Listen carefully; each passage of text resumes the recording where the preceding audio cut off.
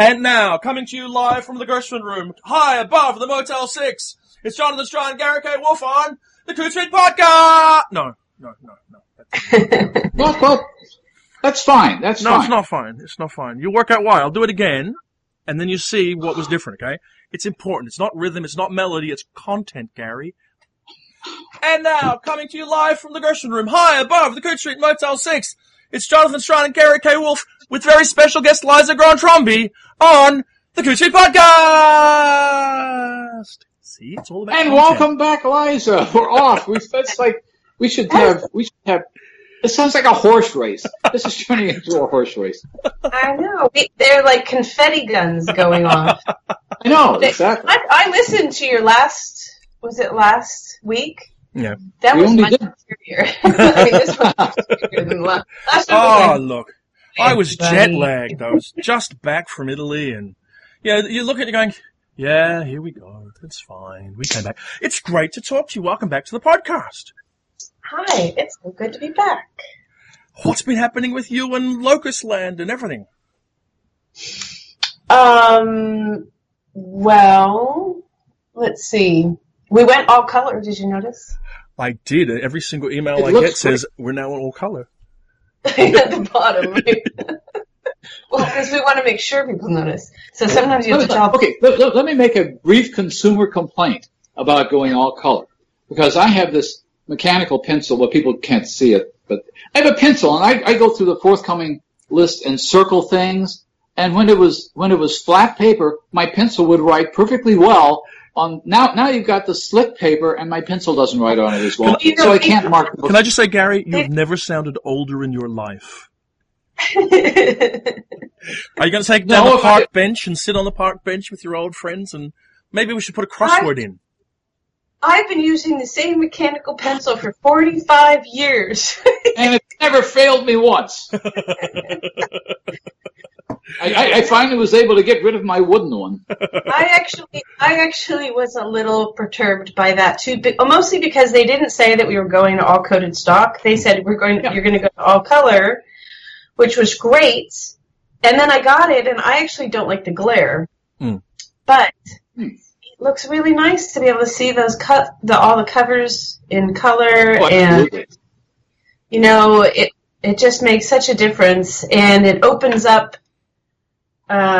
Some of our layout decisions in the past have been like there was an interview in the very front and an interview in the very back, and that was because the color pages fell on the outside of the magazine. And so that forced layout decisions. If you wanted to do a convention, you could do a color insert in the middle, or you could run it in the front and the very back, but you had to split the layout sometimes. And so this opens up a lot of new layout options for us and allows us to move things around in a way that is perhaps driven more by what the content is than whether it's a color page or a black and white page. Although now that that's gone, and we're like, oh, it's kind of nice when we didn't have a choice. And now we have to have long meetings about how we do it. And sometimes I'm like, oh, just do it as though it's still the old way, because we don't have time to do all this fiddling around. But it's nice, and now all the ads can be in color and So now that you've completed one of the least attractive tasks in science fiction, moving the Locus book collection and offices to new premises, surely one of the least attractive jobs I can think of doing, I guess you must be focused on the lead up to WorldCon 2 weeks from now. Yeah, I'm sort of frantically looking at who I'm going to interview and setting up. I didn't go to ReaderCon this year, and so there were 4 or 5 people I didn't get to meet, so I'm booking in meetings and sort of despairing about how much time there is in any given day to do things and actually see a convention, because that's sometimes something. Before we get to the part of the conversation we're planning on having, I thought I'd ask, because it occurred to me that people may be interested and they don't know. What is the lead up for you and for Locus covering WorldCon? As you come up to the event, what are you looking to do with it each year? As far as in the magazine, or as far as... Okay, what's the mechanical thing? I mean, most people will be aware you put a magazine out every month. They have no idea what it really means, or what deadline structure you're on, or what timelines you're on. People get annoyed. I mean, I've had it in discussion where people say, well, the book came out in January and I gave you a copy in January. Why didn't you review it like in February? And you're going, well, your earliest can get in is like April now because it's January and that's just how it goes. And there's timelines and lead lines. So there's that. And we actually have a really short lead time for a magazine. Like PW wants a book that's at least 3 months out. And we'll turn around and review as quickly as we can, but we do have, so the nuts and bolts of it is the sort of 6 weeks before the publishing date. So the September issue deadlines for, as you know, but everyone else doesn't, is around the 20th, sort of 6 weeks back from the pub date.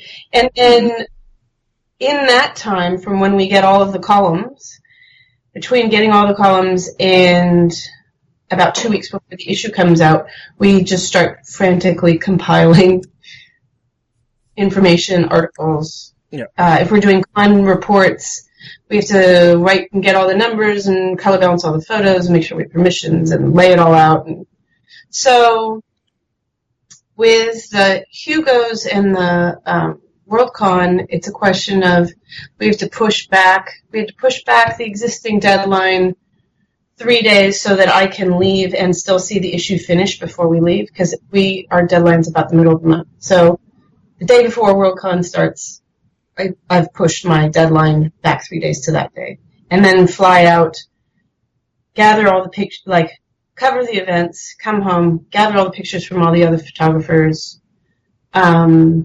make sure we get all of our facts right and all of the IDs as correct as we can, and punch it all out before basically the 15th of the next month.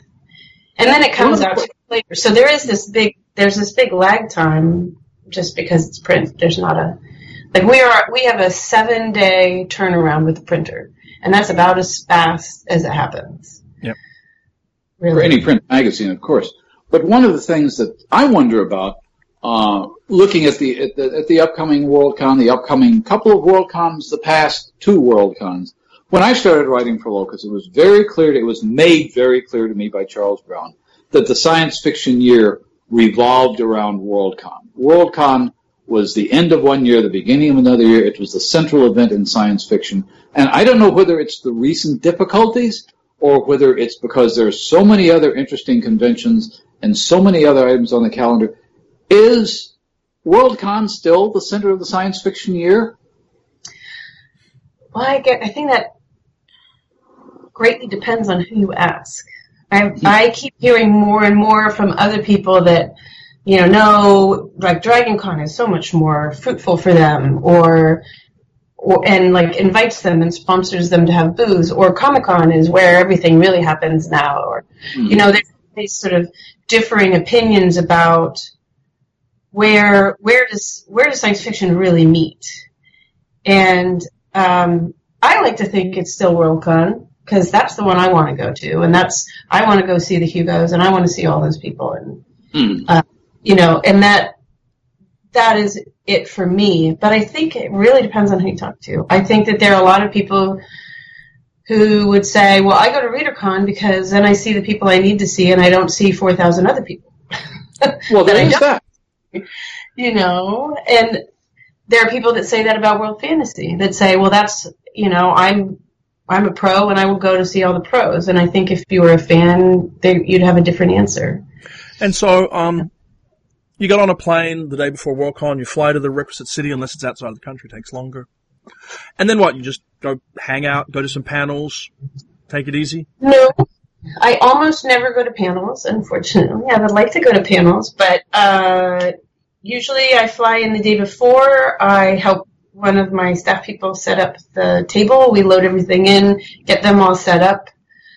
I probably have 15 to 20 meetings with editors, publishers, agents, authors. It is not all grueling work. I am friends with a lot of these people now. And so, if I have to go have dinner with John Berline and Patty Garcia, that is not, a cool task for me. I quite enjoy myself. But it's a packed schedule. I try to get 4 or 5 interviews in. Those take about an hour and a half each with photos, and I have to prep for all those. Then we go to the Hugos and we take photos. We go to the parties and take photos, which is not terrible. I mean, it's really a mix. I think most of the people who are in this field have that, right? Yeah. Even when it's work, it's still really enjoyable. Otherwise, it's not worth it, you know? I mean, it's really fantastic. Is it for you the way it used to be? I mean, I remember the way it was, and you would remember the way it was, Liza and Gary both, I'm sure, for Charles, where he would be programmed down to every hour of every day for the entirety of the event, or is it a bit more relaxed than that now? I don't know how he did that, frankly, because we'd have like an 8 o'clock breakfast and a 10 o'clock meeting and an 11 o'clock meeting and a 12 o'clock business lunch, and then we do 2 interviews in the afternoon. And, but to be fair, he would sort of hit 9 o'clock and crash, and he would take a nap in the middle of the day. Yeah. And that was it. And I don't try to jam quite as much in because it just breaks me. And then I'm like done by day 3, just from exhaustion. So I don't do as much early morning stuff. Yeah. But I do schedule a lot. Like, I know people who are always like, oh my God, is that your schedule? Like, I'll have that Excel spreadsheet and everything is blocked out. Sometimes it's blocked out with breaks, but when I go to the table and try to spell the people that are working at the table. But I think I haven't been to a panel at a WorldCon that I wasn't on in years. Yeah. Now, when it comes to sort of with Science Fiction-a-Palooza just about here, we're more than halfway through the year. From your perspective as the editor-in-chief of Locus, who's keeping an eye on the science fiction field day to day, and I realize a lot of that is actually distracted and not distracted, it's focused on running a magazine and dealing with that. But looking at the science fiction field generally, how's your feeling about 2016? Do you have any feeling for it yet? I mean, we are a chunk of the way through. How's the year going? You mean the business or the books? Whichever way you want to take it. Let's start with the business. How do you think the business is going? I mean, there was good and interesting news from Tor recently about their restructure. It seems optimistic with Macmillan growing that company, and you can see information about that online. That sort of thing has to be a positive thing. I think that's a really good positive. You don't see a lot of publishing companies putting extra funds toward growing businesses that aren't brand new at this point. And so that's a nice, everything else seems like, well, we're going to fold all of the sales teams together into one, or we're going to merge these 2 imprints. We're going to reorganize it, fewer editors. That's been the news basically for the last 7 years, it feels like. And there was some optimism when people were like, nobody was moving, nobody was shifting out of their jobs. And when you see people moving around, I think as far as editors moving to new houses and publicity people are moving around, that feels like a healthier industry from the sort of insider baseball side of it, where inside baseball, where you can see people are moving around. It feels like they're comfortable enough to leave a job. Yeah. For a little while, nobody was comfortable with leaving a job. But yeah, no, I mean, I think that I'm actually really excited. I think Patrick and Davey heading this sort of managing duo at Tor is going to be exciting, and I think it's great that they're bringing in Diana Gill, who ran Harper Voyager for years and years and years before going to Random House and then shifting out shortly after. So it's I think that's exciting stuff. I think it is. I don't know about I think Saga continues to put out some interesting books, and they seem to be doing well, which is, it's newish, at least still in print. So that's a good thing. I can't think of any other news that offhand that's. Yeah. Well, Knopf is certainly showing more interest in science fiction than it did for most of its history, which I think is a good sign. You have a literary publisher that's publishing Paolo Bacigalupi and Daryl Gregory. So Tim O'Connell is the editor there, and he's definitely got a taste for science fiction, and knows his stuff, which is, I think, it's a nice thing. And he's broader than just science fiction as far as what he does, but he definitely is a good science fiction reading editor as far as that goes. He's not just dabbling. So that's and I guess to look at the books, and I will be completely fair, and I will give all of our listeners some context. Having obviously not decided what exactly we're going to talk about, and then having not given anybody the fair chance to prepare so they would give you a coherent and cogent answer, and allowing that I myself would look at you sort of like, and have to think for a little while about this answer. Have you yet seen books that you feel stand out as being the year's most important, the year's most major books in science fiction, fantasy, horror, the like, over the past 6 or 7 months? I mean, you would have hoped that some of the major books of the year would have come out, and I'm sure there are ones that would occur to us. I mean, to me, one of my very favorite books of the year is Charlie Jane Anders' All the Birds in the Sky from way back in January, and I was really engaged by Madeline Ashby's Company Town.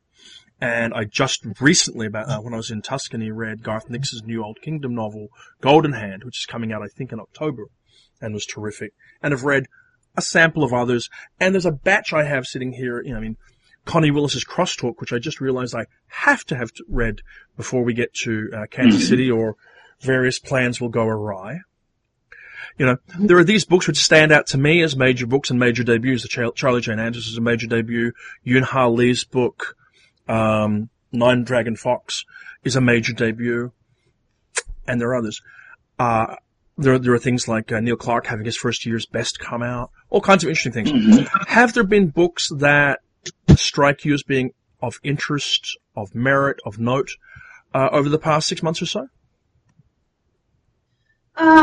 Well, I mean, that's a dirty trick where you ask a question and then say all of the books.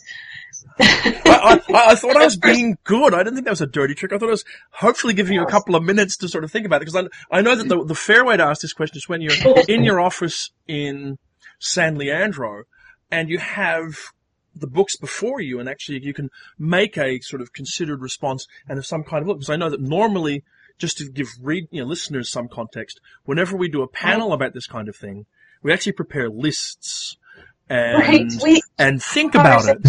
So you don't sit there and go, that book.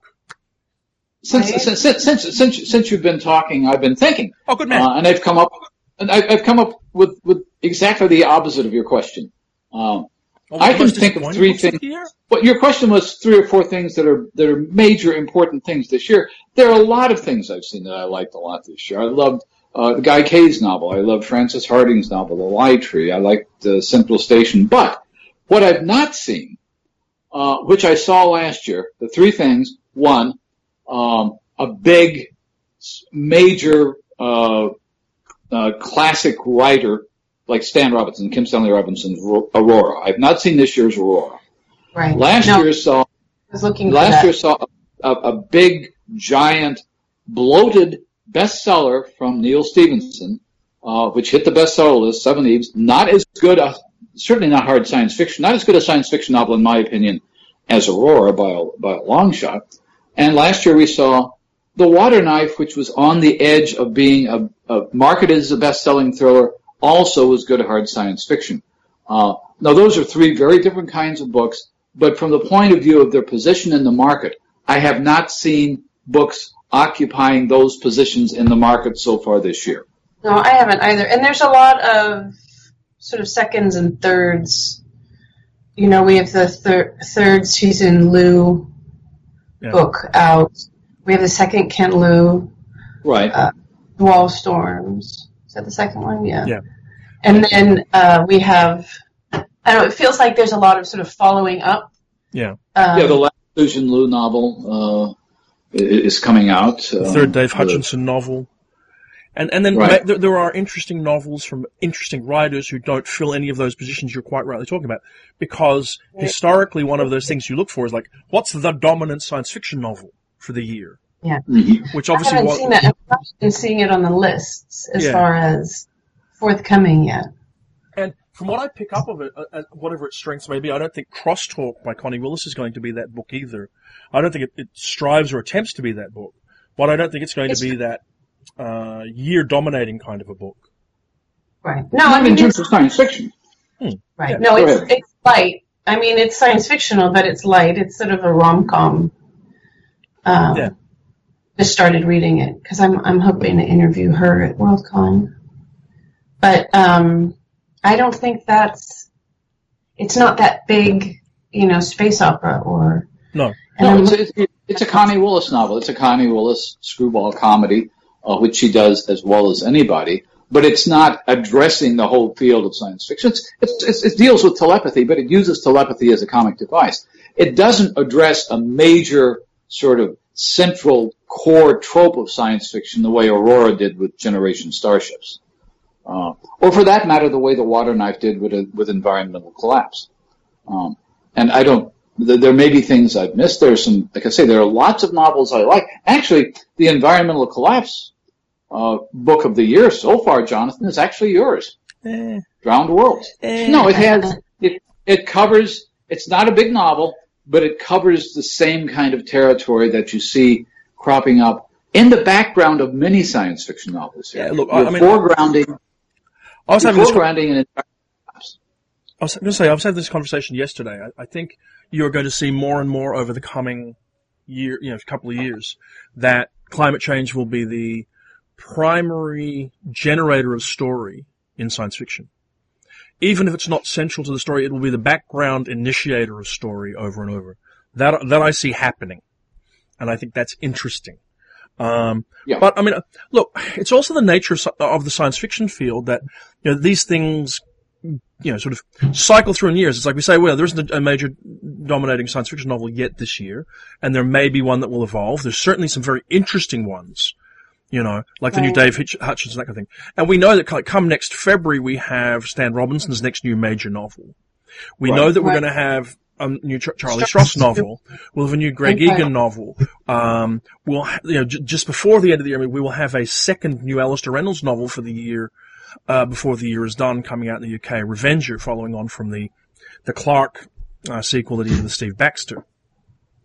So maybe this is just in between year, because it sort of feels like everything's lined up for 2017. And also, I mean, the Cameron Hurley's the Stars. What's the title about that? The Stars of Legion, which is now a January book, and that looked like it was going to be. Well, it is still going to be a major book. It's just not going to be a major 2016 book now. Right. And also, I mean, some of the major books, as you say quite rightly, Liza, are second or thirds in series. I mean, the fifth season? I've gone blank on the Nora Jemisin book. I don't know why I've gone blank. But Obelisk Gate.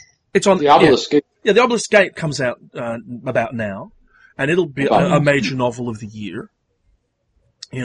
So, and also some of the stuff is things we've talked about at length before, Gary, things which are sideways to this. I mean, books like Lovecraft Country by Matt Ruff are major books of the year, I think. Right. I think it's a more clearly strong year of fantasy right now than of science fiction. I think that's true. The one thing you're never sure about. Sorry, yeah? No, I was just going to say, Gary talked about that in his reviews that will come out tomorrow, I guess. Sort of, what did he call the Lovecraft problem?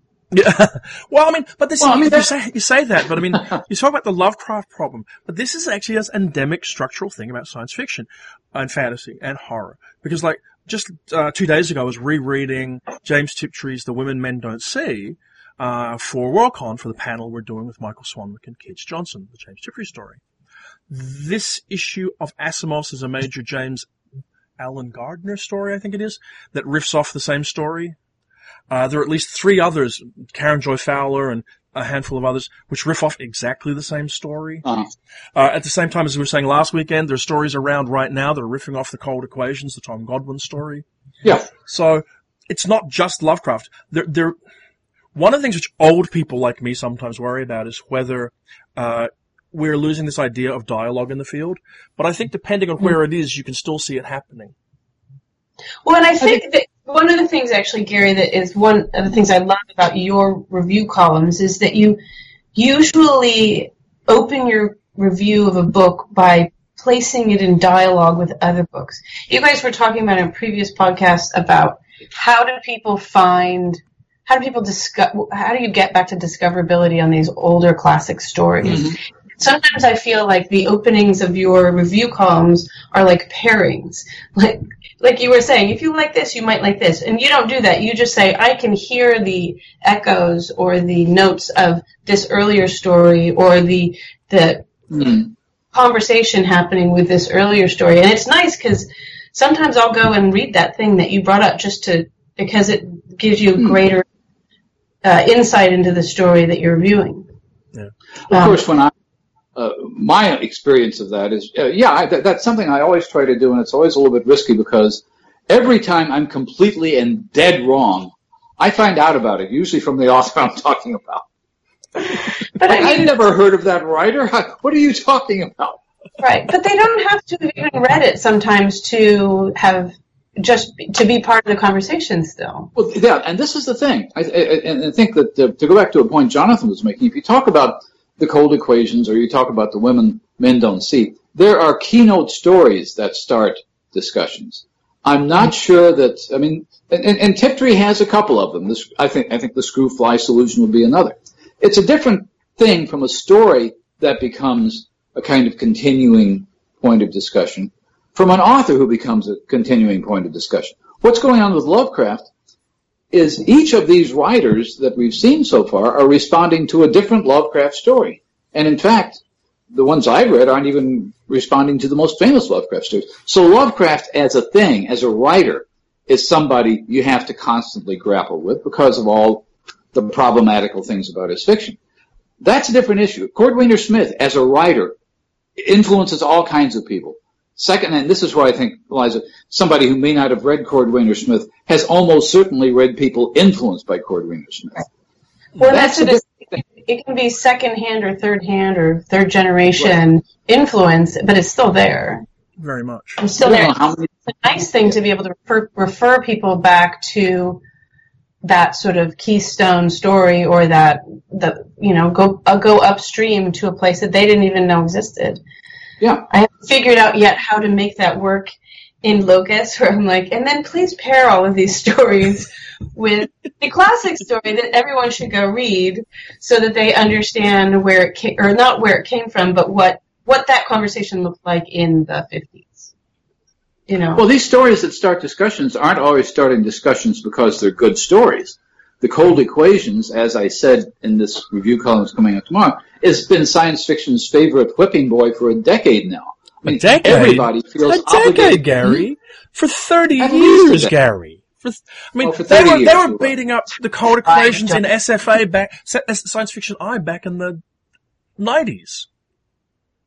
It's one of the rites of passage about being a science fiction reader these days is you have to write something that points out all the things wrong with the Cold Equations. It's just part of growing up. It's like an exam. Oh, well, that sounds like it's like if you want to be a science fiction reader, here's your exam. The Cold Equation says A, B, C, or D. And the answer is all of the above. Huh. Okay. Let me throw the next semi-unfair. I don't know. No. And I think we went sideways. No, what we tend to do is we sort of approach a subject, we go off to one side, we pursue another sort of strain of the conversation, we lose that thread, end up somewhere else, actually resolve nothing at all, get to the end of the hour and go, you see, that was a conversation. But to actually circle around this whole idea of maybe books that we're looking forward to that are coming out.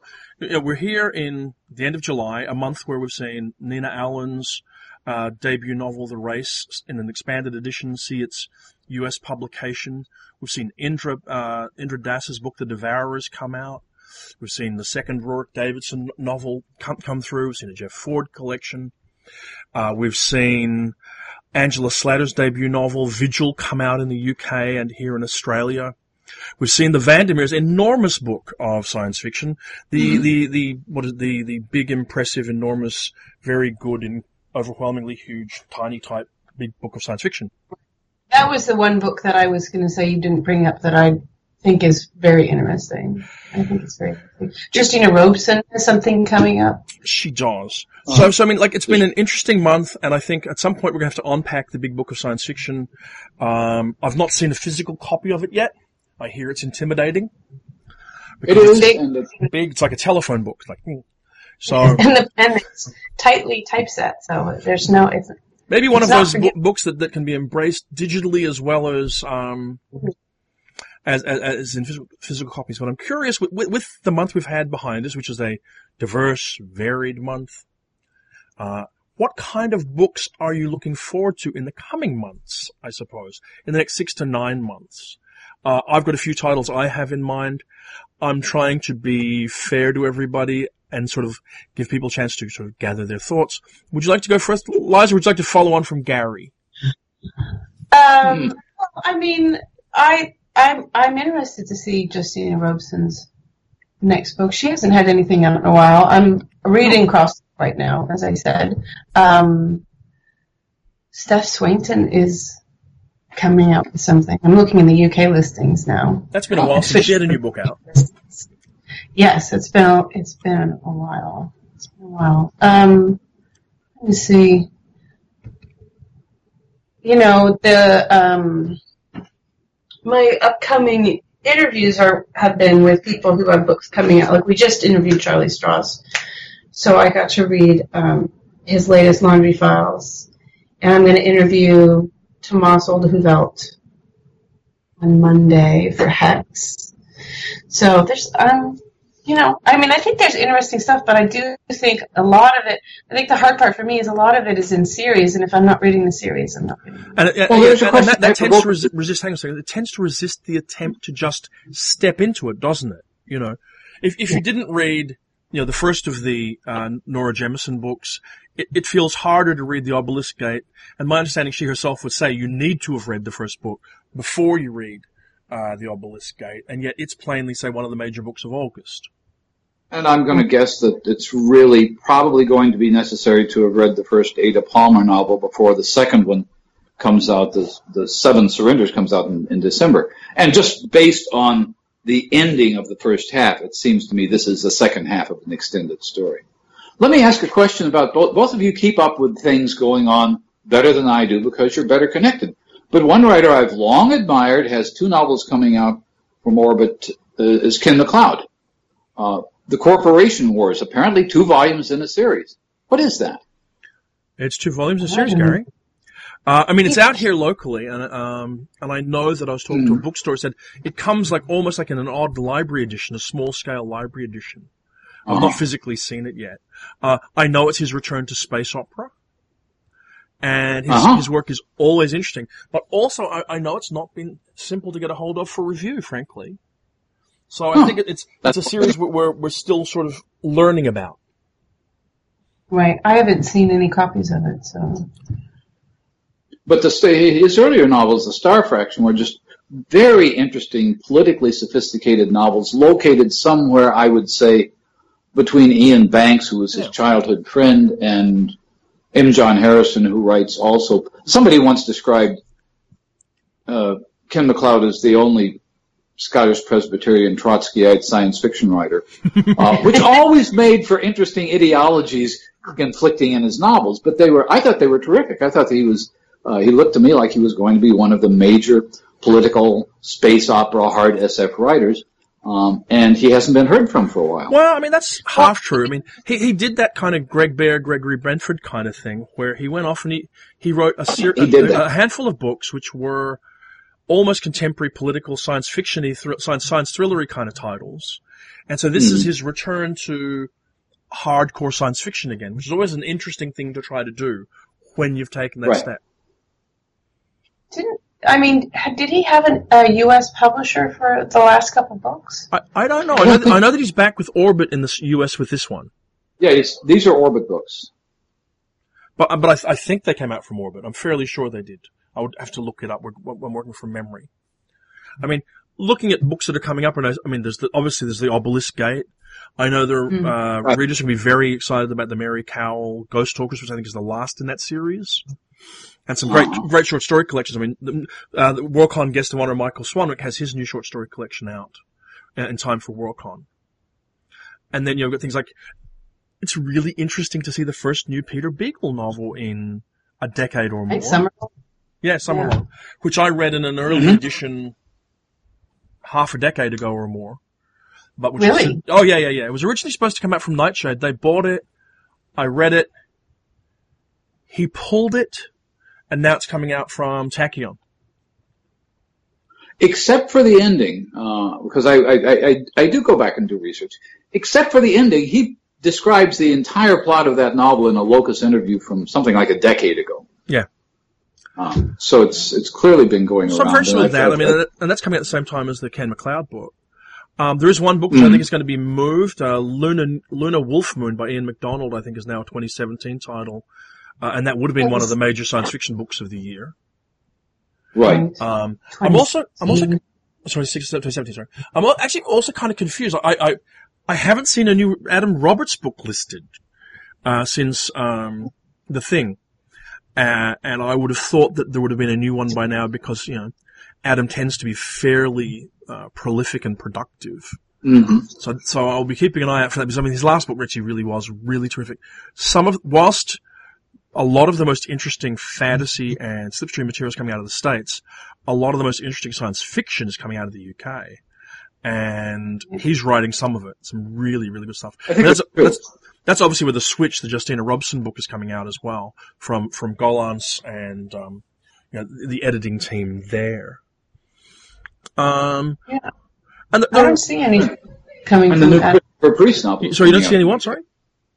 No, it's just looking to see if I could find anything, and I'm not. Yeah. Well, a first novel, which will be widely anticipated because it's Nisi Shaw, who's been around for so long, writing very provocative kinds of things, a very effective editor, writing teacher. She edited stories for Chip. She had her collection of stories out Filter House. Her first novel is a steampunk alternate history, which is the first one I've seen set in Africa. I may be wrong about that, but it's a very interesting, very ambitious novel, and it's coming out, I guess, in September. Yep. Yeah, we just interviewed her, so I think she'll be I think she's in the next issue. Oh, cool. Mm-hmm. It's a book we're thinking about talking about on the round table as well, so, which obviously is a companion to this podcast. Yeah. I see. It's interesting to ponder the fate of writers who were big in previous decades at the moment, how they're going. I mean, November will see publication from two of the biggest names of the 80s and early 90s. Greg Bear publishes the third and final book in his trilogy that he's been doing, a book called Take Back the Sky, which I think has sold very well, but it doesn't seem to have grabbed the dialogue of the field very much. It seems to have happened successfully over in one kind of cordoned off area, if you like. And I'm interested that his work hasn't lately seemed to grasp the conversation the way that it used to, as good as it may be. And similarly, Bruce Sterling has a novella coming out from Tachyon called Pirate Utopia that I'm really looking forward to. But I just received that in the mail. Yeah. He hasn't had a new novel out in a decade, and no prospect of one, so it's sort of interesting to see how things evolve. Has anybody seen the Lauren Bucas collection? An archetype? I think it's I just received it in the mail yesterday. Yeah. You did? Yeah. Good. I had that together with the and it looks very interesting because I have not read very much, if any, of her short fiction. Yeah. And her novels are very interesting. She's one of those writers who seem to move successfully into thriller mode with the Shining Girls. And so she started out with very dramatic science fiction fantasy debuts with Zoo City and the other one. So I'm anxious to see what her short fiction looks like. Yeah. Yeah, I don't know that I have read any either, but I did like her novels. I mean, one possible book that could end up being a major book for the year, and I suppose hence a major contender for the Hugos, December will see the publication of the next Robert Charles Wilson novel last year. And Robert Charles Wilson is always reliably an engaging, entertaining, provocative, interesting writer to read. So it'll be interesting to see what that's about. This is, of course, along the same time that James Corey is winding up his Expanse series with the final book in that set, a book called Babylon's Ashes, which I'm sure will be vastly popular and put under Christmas trees all around the world, kind of thing. Do you know anything about the Robert Charles Wilson? All I have is a title and a publication date, but I mean that's often the case this far out. Right. And they're like... He seems to... I think Robert Charles Wilson is one of the major contemporary writers and has been for some time, but he does seem to have two modes. So there's the large-scale, the classic spin kind of novel, which is just mind-blowing, and he's very good at that. And his last novel was much more restrained and much more kind of near-future social media. I forget the title of it offhand. So there's what I think of as the ambitious. They're all, as you say, very well written, very well plotted, very extremely well developed characters and family relationships. The dialogue is convincing and that sort of thing. But sometimes he does this on the large, mind-blowing scale of a novel like Spin, and sometimes he pulls it back and writes a more domestic version of his fiction. So I don't know which this will be. I'm always interested when a new novel comes out to find out, is this going to be the domestic Charles, or is this going to be the fireworks Robert Charles? Well, this might be that book. This might be that book that we're looking for. Mm-hmm. Well, it's just not until December. But also, and then suddenly you're in the new year, and it's January. I think that's the new Charles Stross book, Empire Games, comes out, which is the first in his new book of the family cycle that he did, and I think looks to be another entry point into his oeuvre. And that's always interesting. I am really fascinated to see that the first quarter of next year we'll see the first George Saunders novel come out. That'll be very interesting. A book called Lincoln in the Bardo. And that should be fascinating. I mean, he's always of interest to science fiction and fantasy readers. Always producing something provocative, thoughtful, and different. So I'm looking forward to that. Another book coming out from Tor in February, speaking of people who were at the center of the dialogue some decades ago, is a new novel from Norman Spinrad. There is indeed. And that should be The People's Police. And again, the fact that it's a Tor novel is interesting. The title is interesting. He's always been a provocateur, although he's always been a provocateur in terms of American politics. And I want to see if even Norman Spinrad can keep up with American politics this year. What, you want a book coming out called The People's Police, possibly a month after Donald Trump becomes the president of the United States? That's a fairly terrifying thought, if you don't mind me saying. Terrifying. It's not terrifying. Let's clarify. It's not terrifying that there's a new Norman Spinrad novel. Yeah. Only that it might be true. There you go. But I mean, it seems like whilst we're casting around right now for the idea of the major book, and I mean, obviously you never know what the major books are going to be. Nobody really knew, for example, let's say Paolo Bacigalupi's debut would be as big a book as it was. And you always want to, and I think it's really important for us, particularly people like us who are commentators, reviewers, whatever else, gatekeepers to some degree, if you like, to be open to those unexpected books to be the major books of the year, rather than simply sort of, because like I could sit here and say, as I did at the beginning of this discussion, New York 2140 by Stan Robinson is likely to be one of the major science fiction novels of 2017. It seems, not that you're trying to make it become true, just that extrapolating from previous years when his books have been major. But that said, you want to remain open to first novels that you know are coming out, just as Charlie Jane's book did this January, which I think we will see all over awards through 2017. Just as, I expect to see the Yoon-Ha Lee book over awards, next year. Mm-hmm. So it'll be interesting to see who delivers. It's like, Sam Miller will have his debut novel come out next year. Well, and that's the thing, that everybody's very excited by that new author that breaks through and surprises people, or that you only read, that you've never even heard of before, and they blow your mind, or you read some short fiction and didn't even know they had a novel coming, or, whatever it is. I think those are, it's fine to say, yeah, well, we know we have this stable of authors that are reliable, and we know that they will put something out that we will enjoy reading. But the exciting thing is really that sometimes and our role as gatekeepers, if you want to use the term, is one that makes me very nervous, because my sense of being involved, at least as a reviewer, as a critic, or as somebody on a podcast, my sense has always been that we can open gates, but we can't close them. In other words, if somebody is going to become popular, you cannot stop it. I've devoted some columns to years ago to trying to stop Michael Crichton. You can't stop Michael Crichton. all you can do is wait for him to die, which I did. Oh, no. Oh, that was just the cheeriest thing you could possibly have said, Gary. You mentioned The Wind-Up Girl. The Wind-Up Girl came out from Nightshade, from a publisher that didn't have a huge budget. It didn't have a lot of way to promote it. It got the book in the right hands. But The Wind-Up Girl was discovered by the readers. Right. There have been a lot of color. Yeah, it has its own inertia.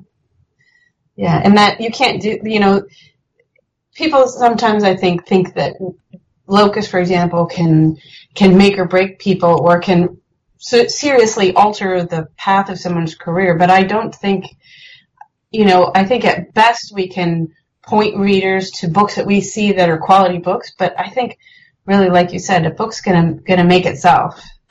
And some of them against, surprising odds, like Nightshade having Wind-Up Girl, and I think pretty minimal distribution at that time, and they weren't doing press or print runs, and still, it made his career. It certainly launched it.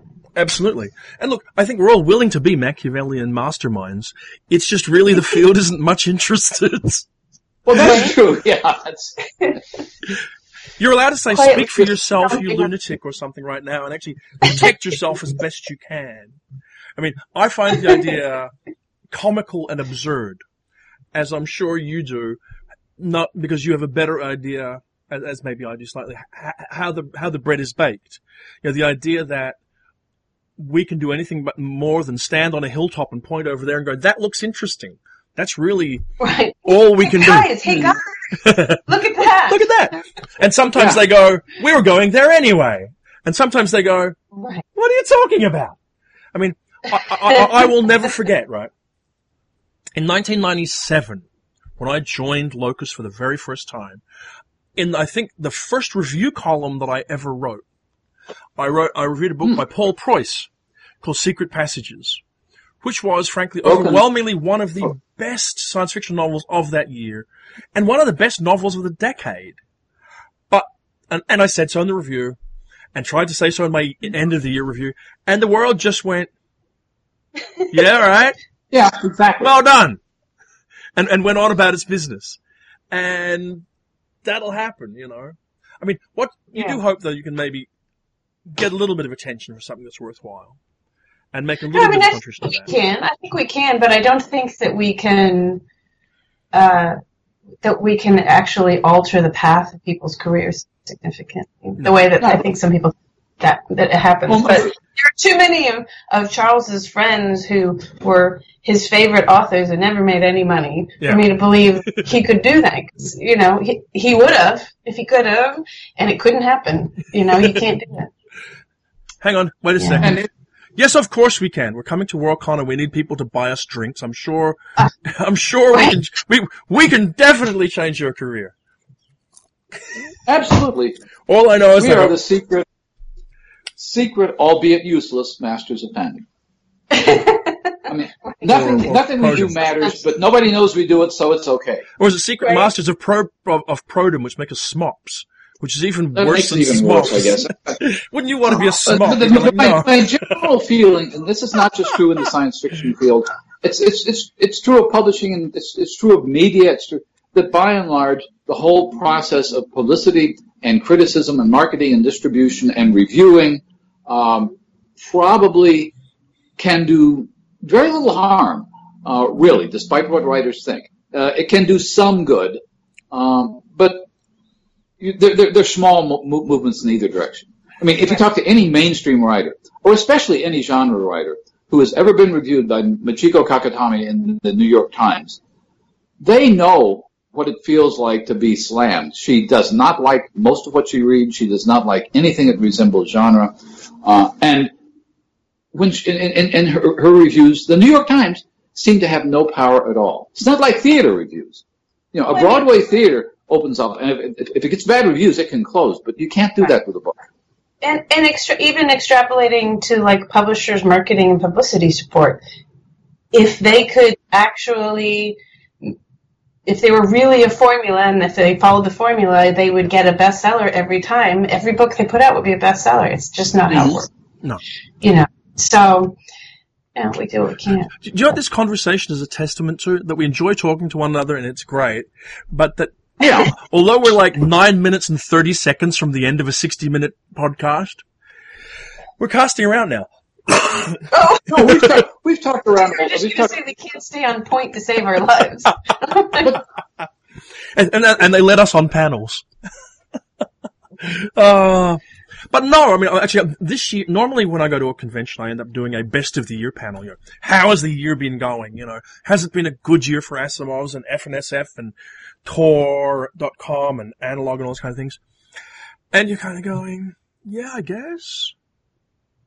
Right. Nobody's doing those panels. I don't know. This year, nobody. I don't think I think they've got faded out of sort of popularity. There may be one around. I know that I'm doing a couple of panels. I don't know about you guys. We might have complained too much about doing those panels. Maybe we have to start talking them up again so we get asked to come back and do them. I think I'm doing one on the state of Australian science fiction, which is going to be a very difficult panel. I'm not going to be prepared for that. And the reason that just to let you know that I think it's a difficult panel for me to do is, as an Australian who wants to support Australian science fiction, I think Australian speculative fiction is in fine, good health, but Australian science fiction, I'm not sure is. I think we've spent 20 years promoting and developing creators of dark fiction, of fantasy, of whatever else, and much less time providing markets that attract new and original science fiction in this country. And so I don't want to talk things down, but I think it's an interesting kind of crossroads here. I think it's always an interesting thing where the major and most, the best known writers in an area are still the same ones who were around 20 or 30 years ago. And those names haven't changed much in that area. Elsewhere in science, in the Australian field, they have. So that's kind of interesting. Mm-hmm. And I'm also supposed to do one on the state of short fiction, which I never know what to say about anymore because it's such a strange thing now. With a trillion billion stories published, some people make money, some people don't. Some stories get read, that are either paying or not, but everybody's getting published. Yeah, and as we move towards the point where they have to abandon. You almost practically have to abandon things like the short fiction categories and things because nobody's reading the same stuff anymore. So it just gets very, very difficult. Well, what do you say, Gary? And the question that I have, which seems to be something that's becoming more and more evident, given the novellas that are published by Subterranean, by Tor.com. Paula Grant has the year's best science fiction novella collection out. You had 2 very long novellas in your year's best. Is a novella becoming like the default form now? There seem to be more novellas than ever before. I'm sure that's not true, but they're being published as individual books, and some of them published as novellas. One example is China Mieville's The Last Days of New Paris. It's labeled a novella. 30 years ago, that would have been a novel. This would have been a shortish novel. And it seems like the novella is now everywhere. Yeah. Well, it's funny because there was a lot of talk about how it was burgeoning because of the digital publishing, that it was a facet of losing the constraints of print publishing, and yet they're in anthologies and they are being published in print editions. In fact, they're making good money, I think, for people in print editions, at least more money than people would have thought 10 years ago a novella would make. And it's an interesting thing to me that turn where suddenly novellas became a more popular length was predicated, at least theorized, that it was about digital publishing, but it's not limited to that at all. It could be. I remain completely unconvinced about this. Not only is Paula Garan's admirable and worthwhile and worthy novella anthology series, the third such thing, not the first. But the Tor.com novella program is the second Tor.com Tor novella program, not the first. Publishers like Subterranean, publishers like PS Publishing, small press publishers through the 80s and 90s regularly and always published novellas. Analog, Asimov's, FNSF have always published novellas at about the same rate. And when the time comes for us to do our, recommended reading lists, we always recommend somewhere between 15 and 20 novellas roughly every year. Mm. You saying Gary and I are full of it? I'm saying that there is an enthusiasm for novellas right now. And people are talking novellas up, and to some degree there's a bit more money in them right now than there was. But when you actually go back and look at the volume of them being published, it hasn't changed that much. Now, should the Tor.com publishing lineup get to the scale they talked about it being, where they're publishing 40, 50, 60, 70 a year, which it hasn't quite got to yet, then maybe it will be more the case.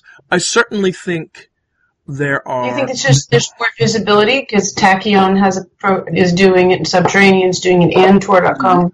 I think so, yeah. I think there's some more interesting... Actually, what I think is probably interesting is that there is sufficient publisher interest that probably for the first time it's challenging to find novellas to publish. That's interesting. And I think it's also interesting that we are probably for the first time in my career seeing novellas going exclusively into book form and being held there. I mean, two of the best novellas of last year are in none of the year's bests because they were contractually picked up, and that was that. So Slow Bullets by Al Reynolds and The 4,000 the 800 by Greg Egan were locked into book-only editions, which is perfectly fine, but, means that the year's bests don't reflect that. Right. And I think you'll see more of that sort of a thing. But I'm not sure that... I think one of this does happen, though, when you have this kind of a market, and the fact that you can actually have a book. One of the other forthcoming novellas we didn't mention was Ellen Klage's in 2017. But I think this encourages writers, because I've talked to writers who didn't like to write novellas because you're taking time away from writing a novel that will actually make you money. Some of them are now saying, it's worthwhile to write long, short fiction because I can now get a decent amount of money for it. Tim Powers has published 2 novellas in the last year, and he hardly had published any before in his life. I have a sort of sad take on that, which is that the advances for novels have gone low enough. That too. That publishing a novella now is actually competitive with the low end of a novel. Yeah, I think somebody could do some reasonable analysis on this, on the, I guess what, payment per word. I mean, certainly for a successful novelist, a genuinely successful novelist who's getting a, say, high 5-figure or better advance for his novels, or her novels, novella-length fiction probably doesn't make sense. It's still not paying enough. But for somebody else, it can be profitable. And given that a small press to independent publisher may only be paying a couple of $1,000s for a novel, it's entirely possible that you could end up at Tor.com getting paid more for your novella than you did for your novel. And of course, Tor.com is also publishing novels. I edited a Walter John Williams book called Impersonations that's coming out in October. And it's 55,000 words long. So, it's a novel. So there's things around. But we shall have to wait. I think as a press reader, I find it very refreshing that we don't have to only read the, 150,000 to 300,000 word novels. For a little while, it was bleak. Yeah. Now, this is a conversation we're going to pick up in a bar somewhere in about 2 weeks, aren't we? Probably. Also, as we get to that rare sort of concatenation of things, we're actually in the same physical location for 4 or 5 days for the one time in the year that happens. So at the beginning of this conversation, it was the sun was coming up for you, or had just come up for you, was going down for me, and had already gone down for Gary. Yes. And now it's nearly noon here in WA, which means it must be nearly midnight where you are, Gary, or 11 o'clock or something. It's 10:39 p.m. according to what I'm looking at now. There you go. and it's mid-evening where you are. But we'll see you. I will see you both in a couple of weeks. I'm looking forward to it. In a couple of weeks, and we shall maybe do no, I don't know if we will. I was going to say maybe we'll have a discussion about the outcome of the Hugo Awards, but yeah, I don't know.